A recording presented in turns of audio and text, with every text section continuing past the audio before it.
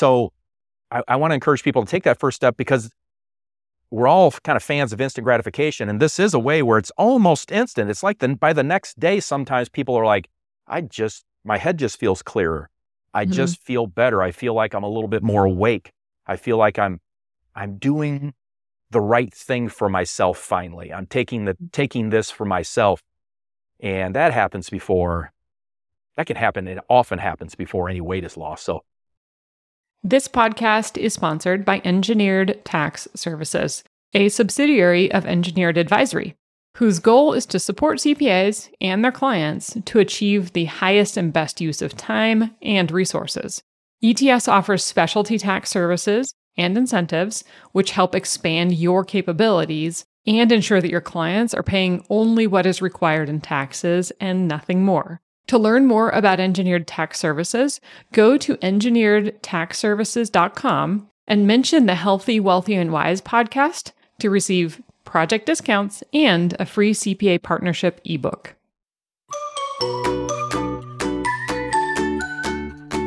Hi, everyone. This is Heidi Henderson, and you are listening to the Healthy, Wealthy, and Wise podcast for accountants. I am really passionate about people and the industry. And I truly believe that the accounting industry can do better for both our clients and its professionals. So I'm going to share insights from people who have found professional success and who have managed to balance that with their physical, mental, and personal health. So I hope you enjoy, and I hope you get inspired. Accountants can earn free CPE from listening to this episode.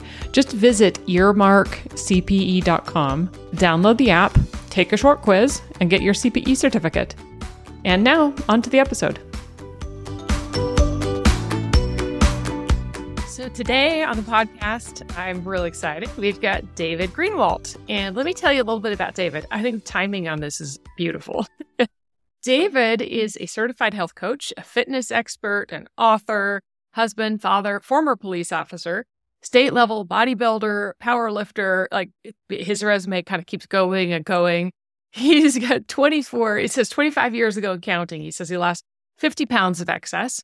And since 1999, through his company called Leanness Lifestyle University, he's been helping students and members from every walk of life lose excess fat, keep body muscle, and just really manage the craziness of life.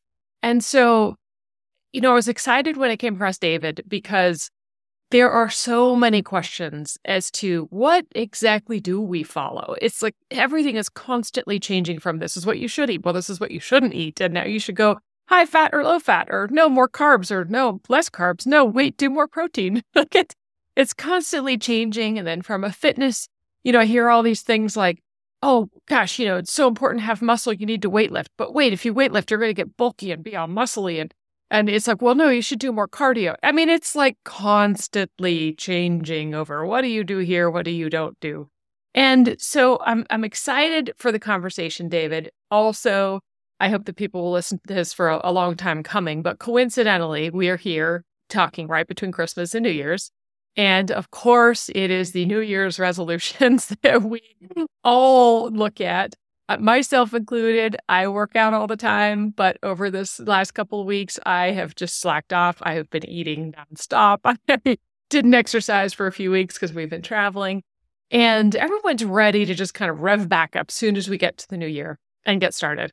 And so with that, David, I made the introduction, but why don't you start with telling us more about yourself, and then let's dive into all of this great stuff. Awesome. Yeah, thank you so much for having me. It's really a pleasure to be here. So, as Heidi said, David Greenwalt, and I've been in the fitness world for 30 some years. Way back in the mid 80s, I even owned a gym. I haven't for a long, long time, but I was a police officer. And in the 90s, I had a supplement company. I sell no supplements now. I want to make that clear up front, but I had a supplement company and I built it to a pretty good size, built it to a few million a year in revenue from a little room in my home. And my initial goal was to just sell enough supplements to pay for my own protein powder or whatever. And we ended up doing pretty well with it. And what happened with that is toward the middle part of that business's life, the internet became something. You talk about going back, before there was an internet. Well, the internet came in and I had thousands of customers through that company. And when email came in, they started emailing me hey, can you tell me real quick, Dave, what's it take real quick? I shouldn't take any much of your time. I don't want to take much of your time, but in an email, can you just give me real quick the secret to losing 30, 50 pounds and keeping it off for life? Well, I tried to give good answers at first, and I just was like, oh my gosh, I am so doing people a disservice by trying to fit this on the back of a napkin in an email. And so I ended up, long story short, in 98, 99 writing a book that ended up being almost 500 pages.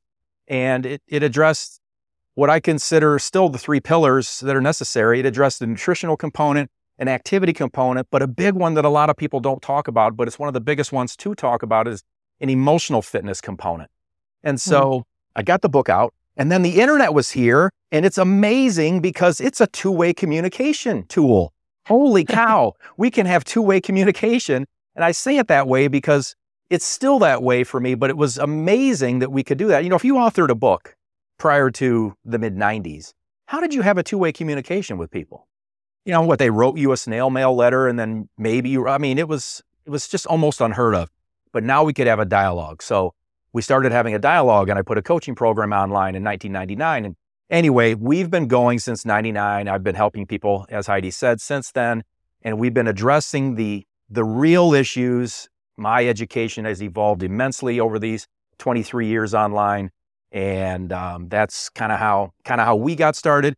Kind of how I got started is I really wanted to, the supplement business was doing fantastic. And I still started Leanest Lifestyle because I just have this draw in me to want to help people really create the difference in their lives that so many people want. And I wanted to be able to be that trusted source of good, solid, evidence-based information that we could then build on and work from a perspective of what's really going on in the real world and how do we really do this. So that's probably the little bit more about me that I would say kind of maybe fills in some of the gaps. Yeah. Well, I love that, it kind of stems with wanting to help too, because I've talked about that in some previous podcasts. I had one guest on, and he's very much has this personality. He, as an accountant, of really just wanting to help people and finding fulfillment in doing that. And I think it's amazing you found your niche in this area with being able to kind of write a book and make a living by going out and kind of coaching and helping people. So in the last 20 some odd years in doing this, I'm kind of curious to see, what have you seen change with people or with society in the last 22, 23 years you've been specifically working in this program? Yeah, that's a great question. I think I'll start it with maybe what's been a change, in me as a coach. And it looks at kind of what's going on with people as a whole as well. So even though we all supposedly have more free time, and I have to say that, we all kind of almost have to laugh when we say that now, but because we're not taxed with some of the kind of manual labor kind of things, and there's so much technology that helps us with this and streamline that, it hasn't reduced overall stress levels from what I've seen. If anything, I've seen it go up. I've seen people a little bit more frazzled in the last 10 years, especially. I've seen people just more stressed, if anything, not less.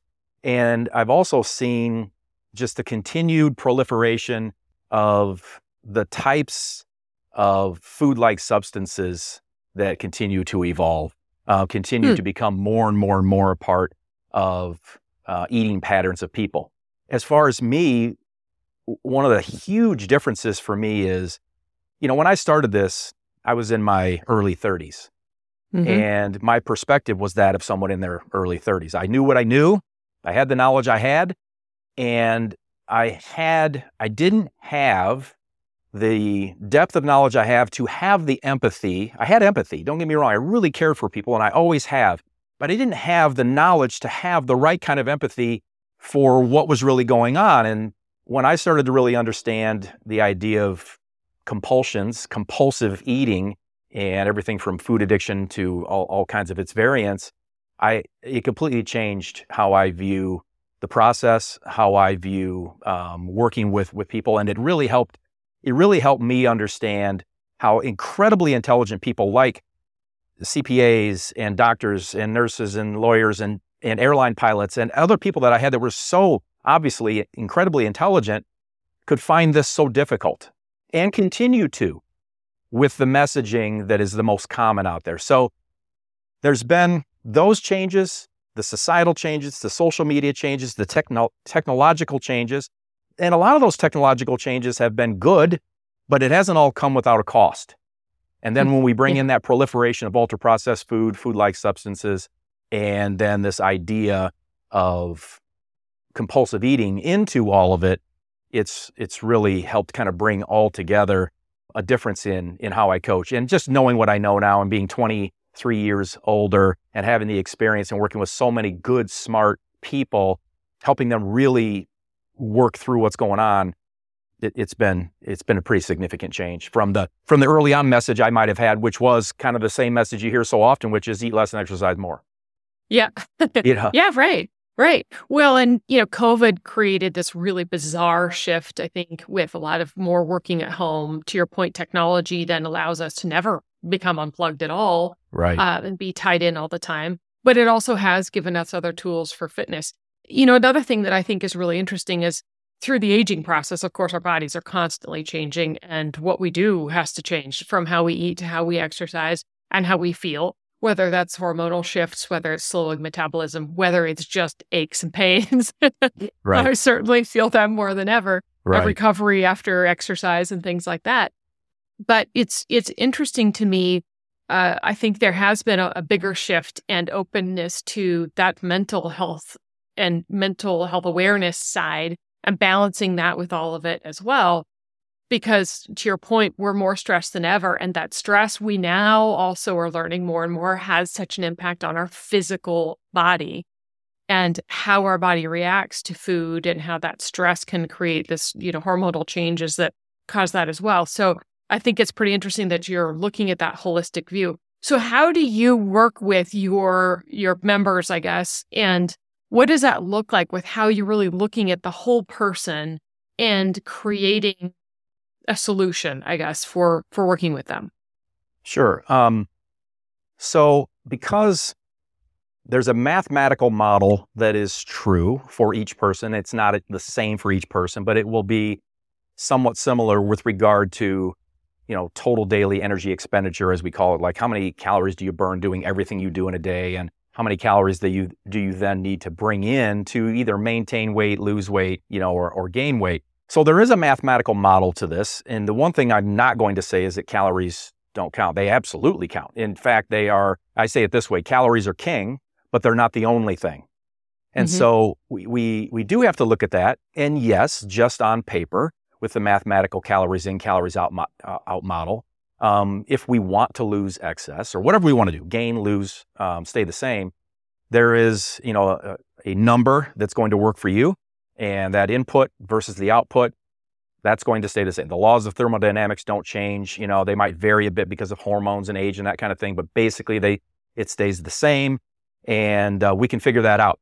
That's great, and that's been the messaging. Again, just target your calories. You got it. Doesn't matter what you eat, just do it. And so we come at it from, there is a math model. However, how do we get people to really do it? And what are we really facing? There's been this notion for a long time of just buck it up, take personal responsibility. It's all on you. You're a consumer. Decide differently. And there is a element of truth to that, in that ultimately the responsibility is on us to learn and then make changes once we've learned. But I focus heavily on helping my clients really know, what are we really facing? And what are we really facing is we're facing this, I alluded to it earlier, this huge proliferation of ultra-processed food intake. There's research out that says that about 60% of we Americans' intake is ultra-processed food.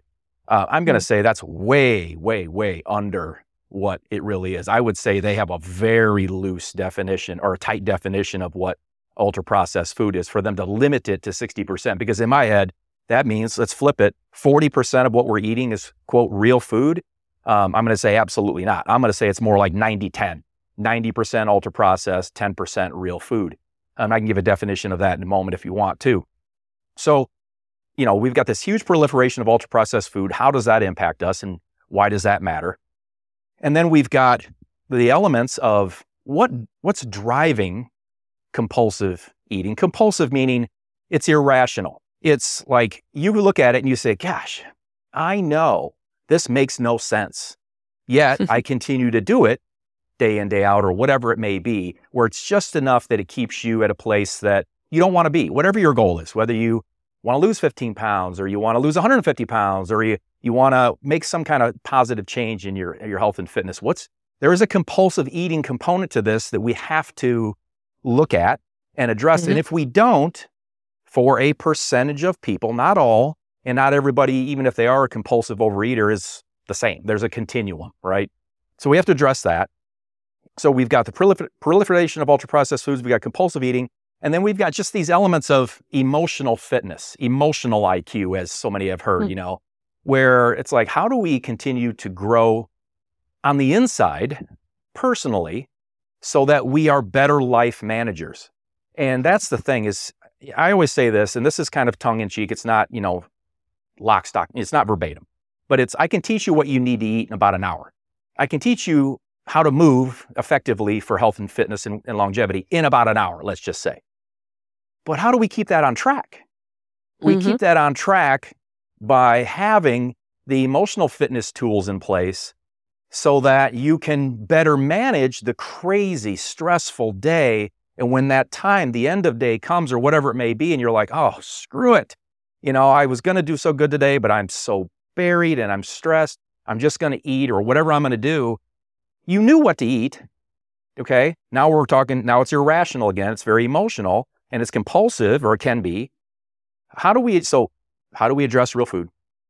Ultra processed. How do we address the compulsive nature of this, which there is, which almost, I hate it when people say, no one's talking about this. There are people talking about it, but not very many talking about compulsive eating. And then how do we continue to shore up the emotional fitness side of things that, we weren't taught in high school. Our parents tried the best they could to give us what they could to be good people, but it just, they could only do what they could do. They were only given what they were given. So anyway, we've got kind of three major areas there: ultra-processed food, compulsive eating, emotional fitness. And then I'm going to hush. And then so we come at each person as a unique person in the sense of we need to meet you where you are. You might be somebody that's got 85% of those areas really down pat. You're doing really well. You're just missing a few things, and it's been frustrating to you because you haven't been able to achieve your goal. You haven't been able to get progress toward your goal or whatever that may be, and it's only been this 15%. Or it could be where you can't take more than 10 steps with needing to sit down because you're just conditioning and health and weight and everything is in really bad shape. Each of those individuals needs to be treated, differently depending on what their goals are and where they are. So we want to meet people where they are, no matter what program it is, mine or anybody else's. It should meet people where they are, and in my opinion, it should be addressing those three major components. Yeah. Well, I think to your point, that emotional fitness side I can see would be so paramount to that whole structure because I look at this and say, okay, if we have an individual who, has an office job, long hours sitting at a desk, very sedentary, out of need. I mean, it's necessity. It's life. That's, your bread and butter and providing for your family. There's really no way around it per se. Right. Long hours, stressful positions. I think there are a lot of people that feel very, if they really take time to sit and think about their healthy, wealthy lives, the whole mental, physical, emotional, and psychological, as well as, our foods and all of that part, sit down and look at it and say, look, I'm really unhappy with myself. I'm unhappy where I'm at. But you know what? I don't have time to do anything else. I don't have time. I don't have the energy. I don't have the motivation. I'm insecure about where I'm at and I don't know where to start. I'm not going to just pick up and go to a gym. How embarrassing would that be? Right. What would you say to that person who they're really not happy with where they're at, but feel like they're where they're at and there's just not an option right now? Yeah. I really feel for that person. I really do. And I get it. And we deal with that, every day. But the thing that I can smile about is, one, there's always a way. There's always a way to start. There's always a way to take a first step. And the other thing is that I can say this, and I don't say very many things unequivocally, but I can say this with no equivocation. Unlike any other thing that matters to you in your life, for example, if I thought I could tell you everything that, would be ideal for having a successful 70-year marriage, I could deliver that, but it doesn't mean you're going to get that because there's another person involved. If I did the same thing on raising good kids, you say, here's everything you need to know to raise good kids. I can deliver that. And if you model that, you got a better chance, but it's all you've got is a better chance of having it happen. No guarantee. If I was to share with you, here's everything you need to know to live prosperously, have all the financial side of things, no guarantee, got a better chance. This area is the area that does matter to a great number of people. And it is guaranteed if we just take the first step and then put the other pieces in place, it 100% universally across the board, any person can get to and live at a healthy weight. And it's guaranteed if you do, XYZ steps. So as far as like a first step goes, which I think is kind of what you were looking at, a common one might be, it can be anything, but let's just say that someone's having 3, 4, 5, 6 soft drinks, sodas, whatever you want to call them, a day. I'm not even going to say cut them all out. Just cut back one. Cut back from 3 to 2. Cut back from 6 to 5. Just cut back one. You're going to start to make a difference there. And what can happen is that one shift can start something else. But the way I would say it is, I would say make a deal with the universe. And what I do is you make a deal with the universe and you start with something so small that you're 95% or more or greater confident that you will do it. And then the deal is this, and you really make it genuine. You say, I will do this, okay? And if I do this, universe, you have to be happy with it because I don't have to do any more. And so if you cut back from 6 to 5 or 3 to 2 or whatever the thing is, and you do that, you are not obligated to do anything else, at that time on that day or anything like that. It can be as simple as like when it comes to say, getting in a little bit of exercise, you can say, I will lay out my exercise clothes. That's it. That's all I'm promising. I don't have to put them on. I don't have to do anything once I do it. But what happens is a lot of times, and we really have to be careful that we don't punish ourselves by saying, oh, I laid them out, but I didn't do anything. No, you did it. You honored what you said you would do. And, but a lot of times what happens is we'll do the next thing. And then there's a thing you may have heard of that Jerry Seinfeld has said, it's at least attributed to him. He has said that he writes every day. He writes every single day. And one of the things he has done, especially when he was building his career, he wrote every single day. And after he had written for like 30 days, he looked at the calendar and he'd draw an X on the calendar every day. And he thought to himself, I don't want to break the chain. And so, if you can do the little thing, sometimes it can build into a daily. But again, make the deal with the universe. If it doesn't build into a daily, it's okay. Have compassion for yourself. Treat yourself like a good friend. A good friend wouldn't beat you senselessly for, not, doing it perfectly. And perfection never is required. So it's about building in, I called it fun deceptional. It's not even a word, but it's like the fundamentals done exceptionally. And the exceptional part makes it so like eventually, this isn't eventual, by the way. This isn't a day one kind of thing where it's like, you have to start exceptionally. The idea is to build to exceptional because exceptional allows us to be human, make mistakes, not be perfect, but it's still a level up, from kind of status quo and whatever our homeostasis is. So anyway, there's a number of things, but the cutting back on a soda, just, making that deal with the universe to just, lay out your clothes. There's a number of things, as far as exercise goes. One of the things I think if it's okay, I'll just throw out, which is like, I'm a big fan of when starting of like doing a 5-minute body strength workout. 5 minutes. Literally, it's done in 5 minutes. And it can be as simple as squatting to a chair for 5 reps, or not squatting to a chair. Again, meet the person where they are. Someone's, strapped for time and they're quite capable and have the flexibility and everything. Then, a deep squat is fine.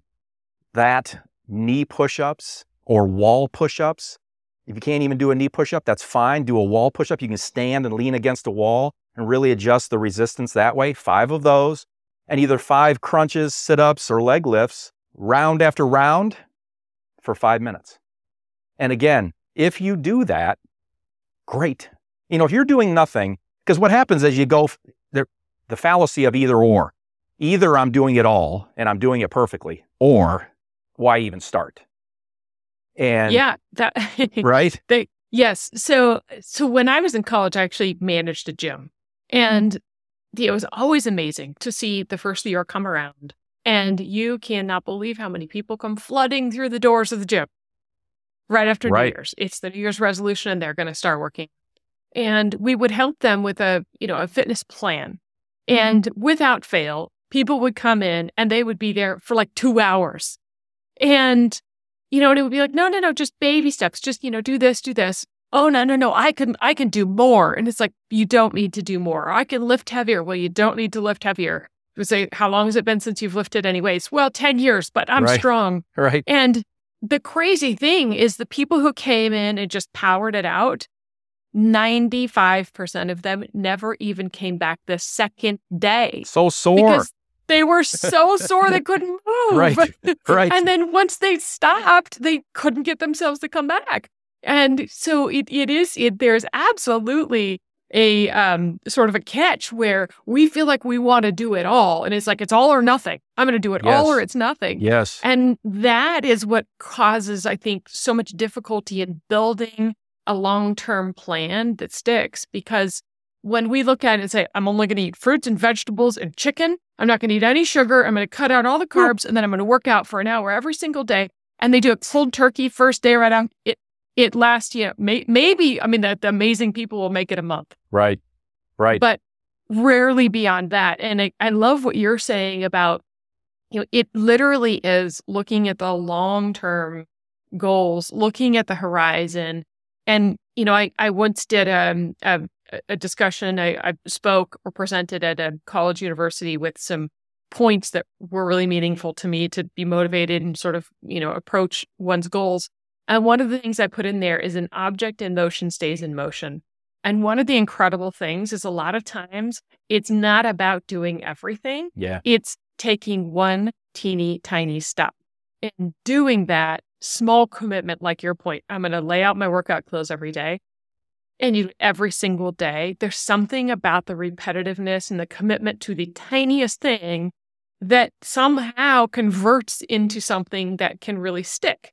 Yeah. And, I know I've seen that. I know it rings true for myself too, even though I want to do it all. And then, I'm so sorry I can't move. So Right. Yes, absolutely.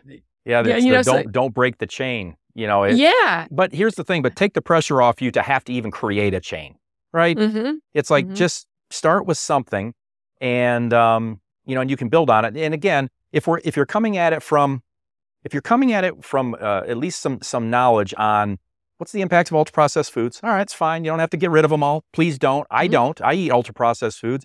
I include about 10% in what I eat. Okay, fine.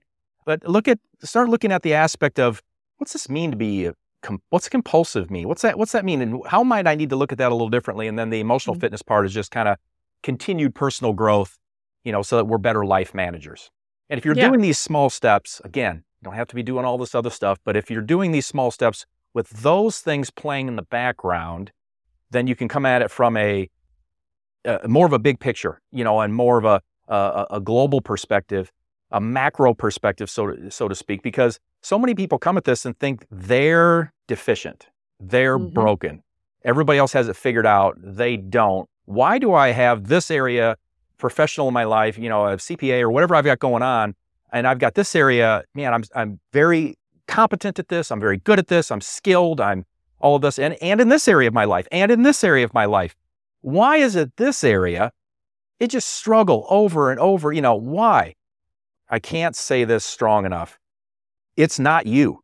It's the messaging that has been delivered for 50, 60, 70 years that despite its good intentions, and I don't come at this from there was a malevolence to it. I don't. I come at it from the messaging didn't approach solving the issues even at the three-legged part that I've talked about today. It just took it more from a personal responsibility, total calories in, calories out, eat less and exercise more. And I always say I could get on the tallest building in your city and scream with a bullhorn, eat less and exercise more, and precisely 0 people will change. Because everybody, especially CPAs, are going, I get it, David. I know there's a math to it. Calories in, calories out. And then so we have to then go, and we've known this for 50, 60, 70, 100 years. Why aren't we doing it? Yeah. Well, ultra-processed food, compulsive eating, and then the emotional fitness tools, especially in our staggeringly fast-paced changing world, our obesogenic world we're living in, it all has to kind of come together in little pieces and in progressive pieces that aren't overwhelming. Yeah. So like you said, just throwing up on somebody and saying, okay, it's day 1, chicken breasts, broccoli. Yeah. I need you hitting the weights 3 times a week for an hour and running 5. Holy moly, everybody, including me, is like, I'm out. Yep, exactly. Yeah, it's not sustainable, and we all fall into that trap. I've done it, and you fall into the trap, and it's the hardest thing to maintain, and certainly doesn't help with the long term. I had a gentleman, Steve Adams, who was on the podcast a while back, and he was a CPA, and he told this great story that he had gained a bunch of weight and really sat back and realized, oh my gosh, what has happened to me? And made a commitment to himself. And I had to give him kudos for this because I'm the opposite of this. I always have to do it first thing in the morning or nothing happens. But he made the commitment that no matter what, literally, he was going to walk around the block every night after work. And he started literally walking 1 block. And he tells a story. It progressed from there to where he's like running marathons. And it's so bizarre. It was just the commitment. He says there were sometimes 1 o'clock in the morning. He would go out and walk around the block because that was the deal that he made with himself, as simple as it was, that then continued to progress from there. So that was really, really fascinating. And I think it really ties into what you're saying. What are some of the current stats? I mean, tell us some of the compelling data for where we're going as a society, and not only societally, but individually, what we're seeing with people and their health and the impact that has on their lives. Yeah, that's one of the things is, in 1970, we had about 15% of us in the United States here who were obese as defined by a BMI of 30 or greater. And today, according to the CDC, it's about 43%. And so it's 2.5 times-ish, more than it was 50 years ago. And we as humans, as a species, have not evolved that much in 50 years. It just doesn't happen that fast. So there's been an externality to this, that's driven it. But we've got massive increases in non-communicable diseases, cardiovascular disease, prediabetes, diabetes. We've got, childhood, 1 in 4 kids either have pre-diabetes, or diabetes. I mean, it's insane, what's going on. And all of these non-communicable, issues are rising tremendously, and I try not to put, other than the obesity, numbers and the non-communicable disease, aspect out there, that it's all rising. Autoimmune issues, non-communicable diseases, cancers and so forth are all rising despite all of the messaging from top governmental experts, health experts, educators, and you name it. We're just going in the wrong direction. And one of the things that's really staggering too is that there's like 3 classes of obesity. So class 1 is that BMI of 30 to 34.9, and then class 2 is 35 to 39.9, and then class 3 is a BMI of 40 or higher. The fastest growing class of obesity is class 3. So our heaviest groups is the group growing the fastest. And they predict that within about 10 or 15 years that we will be over 50% obese. Wow. Yeah. So if we keep going in the direction we're going. You know what's interesting is I hadn't really thought about this until you just gave these stats, because I read the book Shoe Dog. It's the story of Nike. I don't know if you've read it, but No. it's a great book. So he tells the whole story of starting Nike and then the whole kind of run. Now, I actually went to school in Eugene. I ran track and field, capital of the world, coolest thing ever. Some amazing years there. One thing I found fascinating about that book is that when he founded Nike in the 70s, nobody exercised. That was not a thing. People didn't go out and run. They didn't have tennis shoes or running shoes prior to that because people didn't go out and run for exercise. Yeah. And I remember in the 90s, we moved to a town in Utah, a small town, and I went out for a run one day. And I remember having come from Eugene, Oregon, where everybody runs at this point in the 90s. And then moving to Utah, I went out for a run. And I remember people looking at me like I felt like I was kind of a freak. And Is I was she like, in trouble? Why is she running? Yeah, right. Yes. And I was like, what's going on? Why are people staring at me? But my point is that it really dawned on me that in the 70s, you didn't have fitness centers. You didn't have gyms. You didn't have everybody wearing tennis shoes and athleisure wear everywhere they go. And working out wasn't a thing. My parents, that was not something that they grew up with and was part of their lifestyle to go out and exercise. Like They didn't do that. But yet, in your stats back then, 15% of people were obese. And so you think, well, what changed if now we all exercise so much? And yet we're at this. And to your point, it makes so much sense that it's really looking more at our consumables, our foods, our processed foods, what we're eating, and what our world looks like from that standpoint. And like I say, I just had to say that because it kind of hit me. I didn't really think about that as being so impactful because I think so many people do exercise now. And then I want one more comment before I dive into how your coaching works. I also read another book called A Year Younger Next Year. And I don't know if you're familiar with that book. I'll have to share a link, but I thought it was fascinating because to your point also about the changes in body composition and lifestyles, A Year Younger Next Year really highlights the fact that the aging process that we're used to in seeing people really start a pretty rapid aging decline, starting at 50 and then through 60 and 70 to eventual lifespan of 70, is now disproven.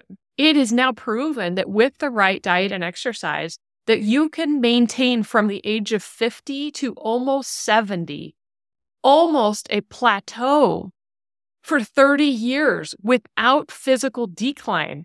And they're proving it. And that's one thing that really was profound to me, that, with maintaining muscle mass and maintaining some of these things, that, we don't have to sit here and say, oh gosh, I'm 55. I can't do this anymore because I'm getting older and declining. That we can push that off.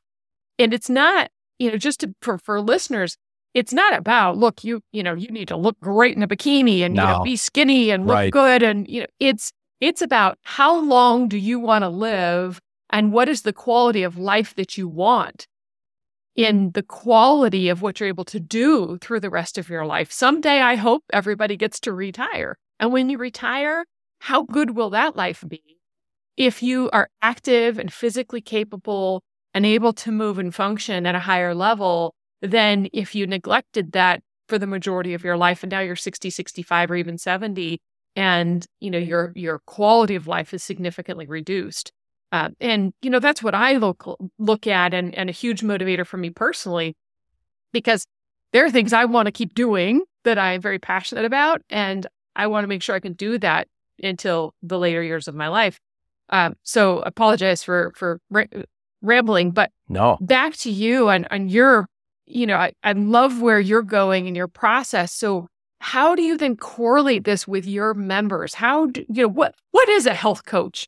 What are you doing? What does that look like? And how are you helping people actually implement things like this and change their lives? Well, thank you for the question. And I promise I'll answer, but there's just a piece of me that's just just wants to tie in and just agree with what you were saying with regard to exercise. There's research. For a while, there was research that seemed to indicate that we are less active now. And of course, for a lot of your people listening, CPAs and taxes and accounting and so on and so on, but people that sit at a desk a lot, you might go, yep, makes sense because we sit a lot. But to your point of there were no exercise facilities in the 70s, there were no exercise facilities in the 50s, 60s, or whatever there was, so few. What's happened is there's research that's come out recently that says that overall our expenditure from activity is not less today than it was then. It's different. So now people are going to the gym. Now people are trying to do this or do that, where we didn't have that available. Instead, it was more manual labor, more physical, less desk, less, all that kind of stuff. So that expenditure part doesn't explain, according to the most recent research, what's going on with our weight going up. And so I just think that's interesting, and it ties in directly with what you're saying. It's like there were no gyms. We didn't, not too many people were doing anything like that then, yet our obesity was much lower. It's not so much an activity component, although it's very important, don't get me wrong. And then with regard to what do you want to be doing, a thought process is what do you want to be doing when you're 90 or 100? Let's assume that you get to live that long. What are the things that you want to be doing? Projecting out to that is a really good exercise to do. And then backing up from that. And the reason I wanted to tie that in is there's this whole continuum of, I think I got to go this way because I'm backwards in the camera. Sickness, wellness, fitness. That's not like a gas gauge. Sickness, wellness, fitness. And there's a kind of a thesis out there that basically says, in an ideal world, we would have a tilt toward fitness to buffer against illness, age decline that is going to happen, so that when it comes back, we still stay in that wellness area instead of starting between sickness and wellness. And when the sickness and aging things occur, we just flop over to sickness and we're not able to live independently. We're not able to do the things that we want to do. The things you're talking about, you're like, I know I want to be doing things when I'm much older, and there are certain things I want to make sure I can keep doing. So what I want to say is that with all of this, we also look at it and say, okay, depending on where the person is, we are looking at it to, if we can, at least get to wellness. Because wellness is where you get the biggest bang for your buck. If you tip toward fitness, great.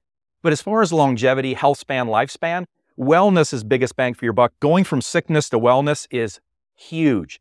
So it's really, we come at it with a mindset of, we don't want to, not that we don't want to take, it's not our objective to go from sickness to fitness, and there's nothing good in between. Wellness is the sweet spot.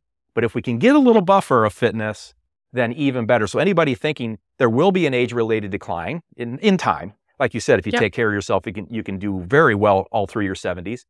But there will be an age-related decline if we should live that long. But if we buffer against that with a little bit of fitness and we start wherever we're starting, we can start now, and it's never too late.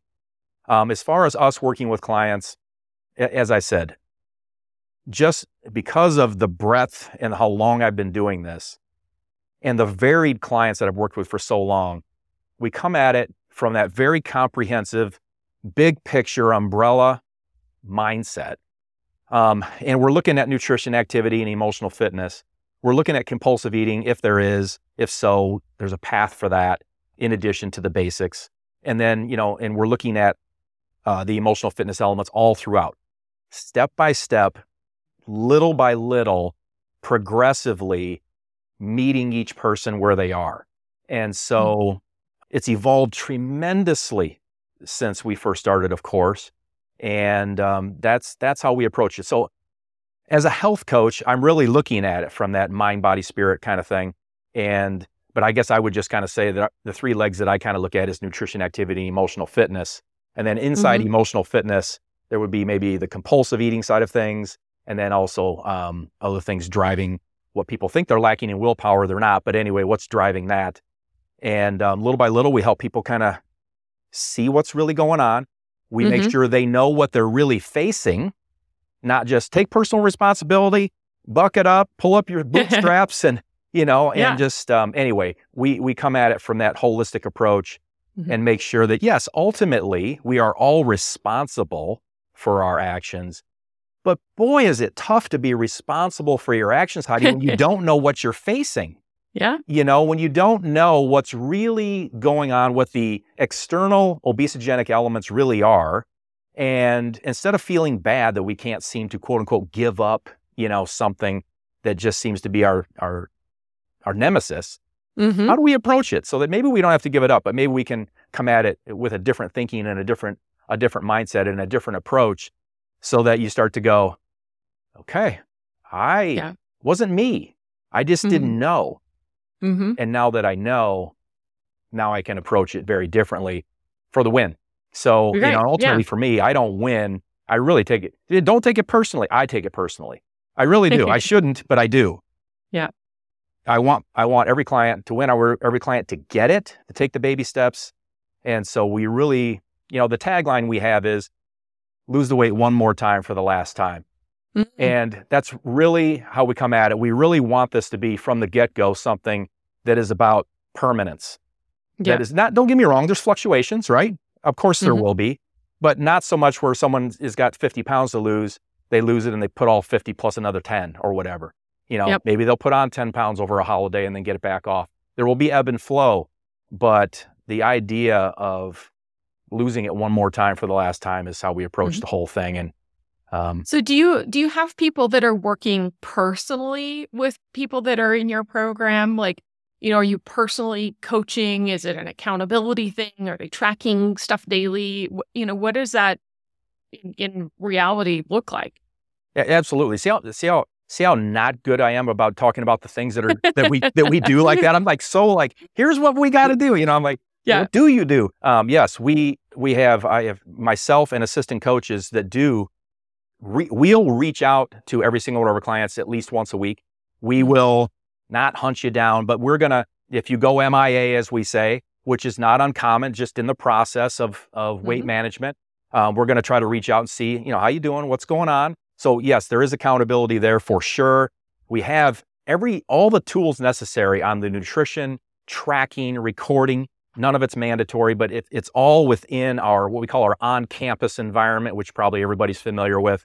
You just log into one place. It's a web app. It functions on your phone just like every single app you've got on your phone. And it's got the Cool. nutrition, the activity tracking. It's got the accountability. It's a username, password protected area, so that as you're having private conversations with a coach, it isn't going to your email that maybe somebody in your house might see or whatever. Some of that Yeah. stuff, obviously, that gets shared with us doesn't get shared with anybody else in their world, because they're Mhm. embarrassed about it, or you don't want to talk to someone else about it. So we keep that private.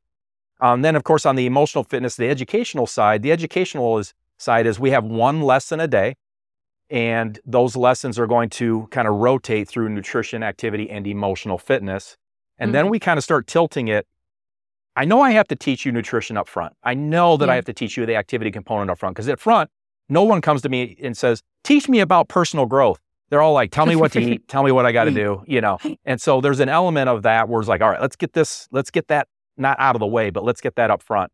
But then we do tilt the education in a pretty short order toward how do we better manage life? And it's one lesson a day, it's progressive. And that's with the coaching all throughout, where we've got the accountability, motivation, personal support. It's all built in all throughout, because it's needed. It really Yeah. does, as they say, take a village, so to speak, and going it alone can happen. It's just Mhm. not as easy and not typically as effective as having some support. Yeah, for sure. Well, and some of those apps, there's times that I'll track food, and for some reason, it's very helpful. I mean, sometimes it's a little bit of a pain, but even if it's just for a week, sometimes I'll do it for a week. Right. And it's very revealing when we think we're somewhere, and then we really start to track and we realize where we're actually at can be quite a bit different than what we actually think we're doing. Yes. And so, that's a huge component as well. And we may go a little bit long here, but I wanted to talk about one other area and talk about this for listeners as well, because one thing that I learned years ago that really was profound for me, and hopefully it's encouraging for a few people. I'd like your feedback on this. When I was in college, I had written a paper on eating disorders. And one of the things I learned that I thought was fascinating is the reason they're so dangerous is because the brain rewires itself Yes. based on how the body reacts to food. So if people have a mental or physical reaction to something they ate, even if they forced it, the body then is immediately, or the brain is saying, that's bad. That could be poisonous. That could be, that could make you sick. And the brain will actually rewire itself to make you never want to eat that again. Yeah. And when I read that, I thought, that's really fascinating. And then, over the years, I've tried some of these, dumb eating challenges just for the heck of it. I've done the whole keto thing, or Sure. I've done, paleo, as painful as it is. Mhm.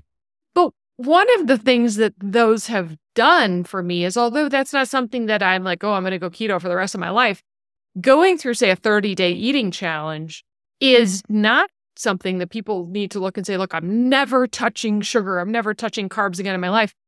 It's really fascinating that it changes the way you feel. And as you change the way you feel and the way you think about food, it does actually rewire your brain. Yeah. So I wanted to point that out because I have seen in my life and with other people that it's not as if you say, look, I'm never, ever going to have another soda again. And now I'm going to crave soda the rest of my life and be so sad I never get to drink that soda. Yeah.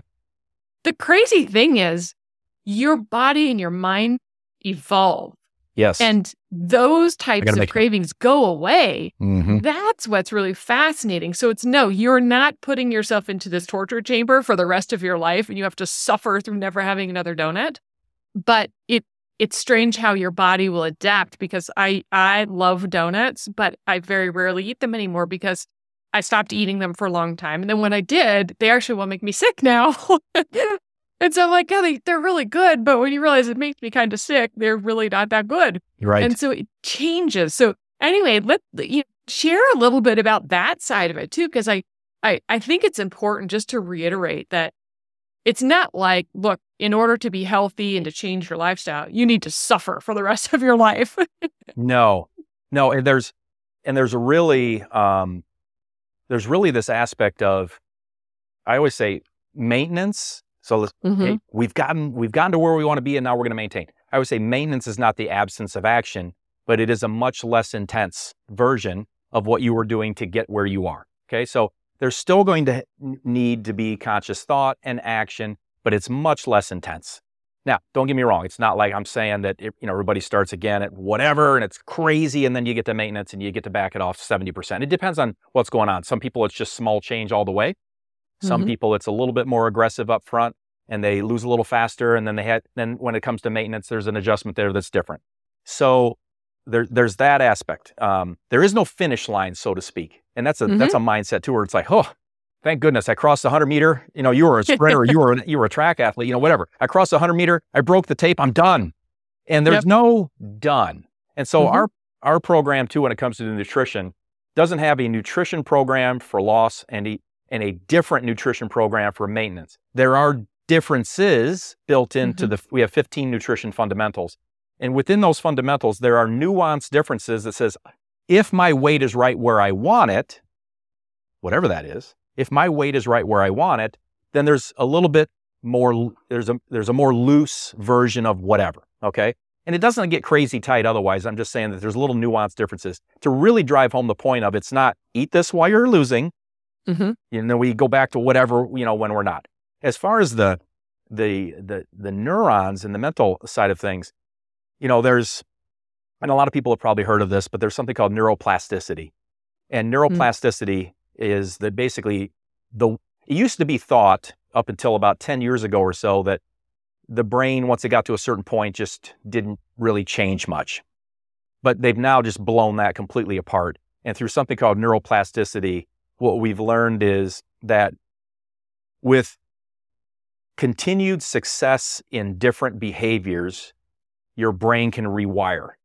And it can rewire for new habits. It can rewire for new good behaviors that help drive you to wherever you want to be and help keep you to wherever you want to be. There's something, I'm not a neurologist, but I remember, I believe it's called Hebb's Law. And it goes, neurons that fire together, wire together. So when you were talking about these things getting just like locked in, right? When certain neurons are lit up, they wire together and they become kind of like, okay, this is what I do now, or this is what I don't do now. And that can change. And what I always tell people is the thoughts are going to come. There's a book called You Are Not Your Brain. It's a really good book written by an MD, and it has to do a lot with all of this neuroplasticity and Hebb's law and all that.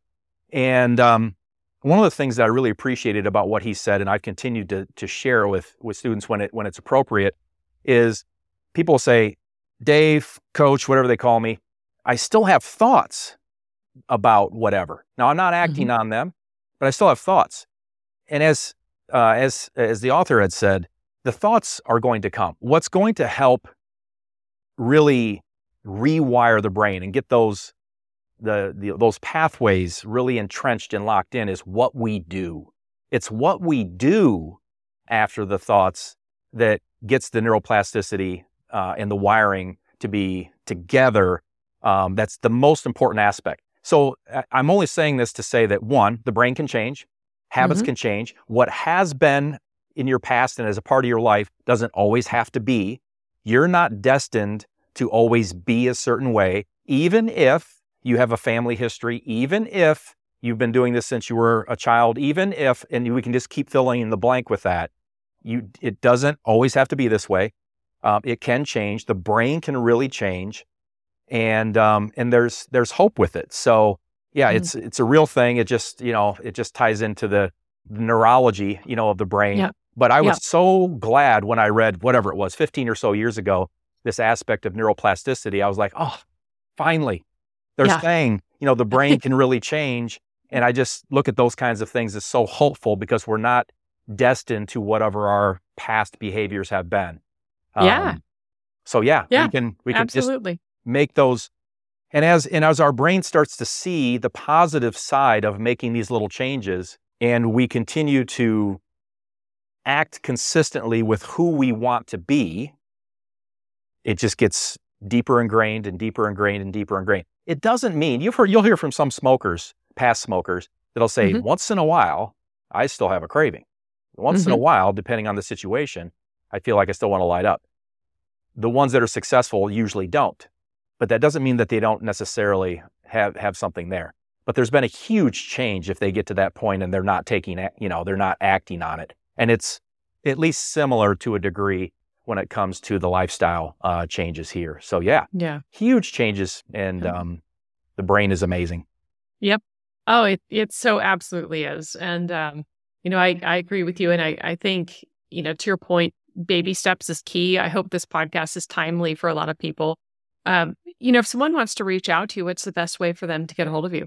I would say real simple. Since the company name is Leanness Lifestyle University, everything that as far as links, social links or anything, contacting me, anything at all will just be on lluniversity.com. That'd be the easiest place to go to. Okay. lluniversity.com. Well, that's nice. Okay. And then they could reach out to you or to your team that way and kind of look around a little bit. Want to make sure just give that resource to everybody in case they're interested in talking with you. But I think what you're doing is fantastic. I love your approach. And, again, I think it's so timely. I hope people listen to it and kind of consider, ultimately that it's baby steps. And, it's one little tiny change here and there. And it really does add up to make a significant difference and can apply in all things, both personally as well as professionally. So absolutely. So grateful for you sharing. Do you have any last insights before we close? You can win this. There's a lot of people that are they've been beaten down by this, and I get it. I really do. But you really can win this with just a little bit more, just a little bit of new, okay? A little bit of making sure that you know what you're up against. And this it's not ominous. It's not like, oh gosh, it's like, it's so big you can't know. But once you know, you go, be darned. It's not a knife at a gunfight or whatever you want to word. It's like I've got what I need now. And when you have that, it's so empowering. And I guess I'll say this because I thought of it earlier when you were talking.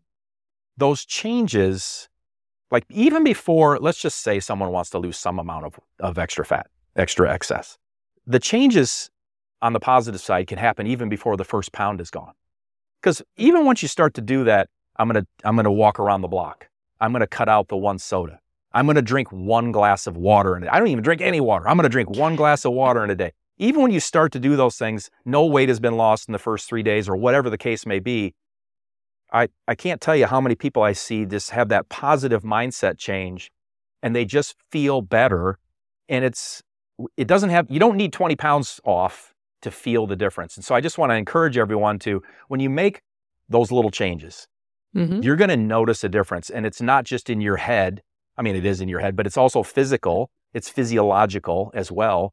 And so I want to encourage people to take that first step, because we're all kind of fans of instant gratification. And this is a way where it's almost instant. It's like by the next day, sometimes people are like, my head just feels clearer. I just feel better. I feel like I'm a little bit more awake. I feel like I'm doing the right thing for myself finally. I'm taking this for myself.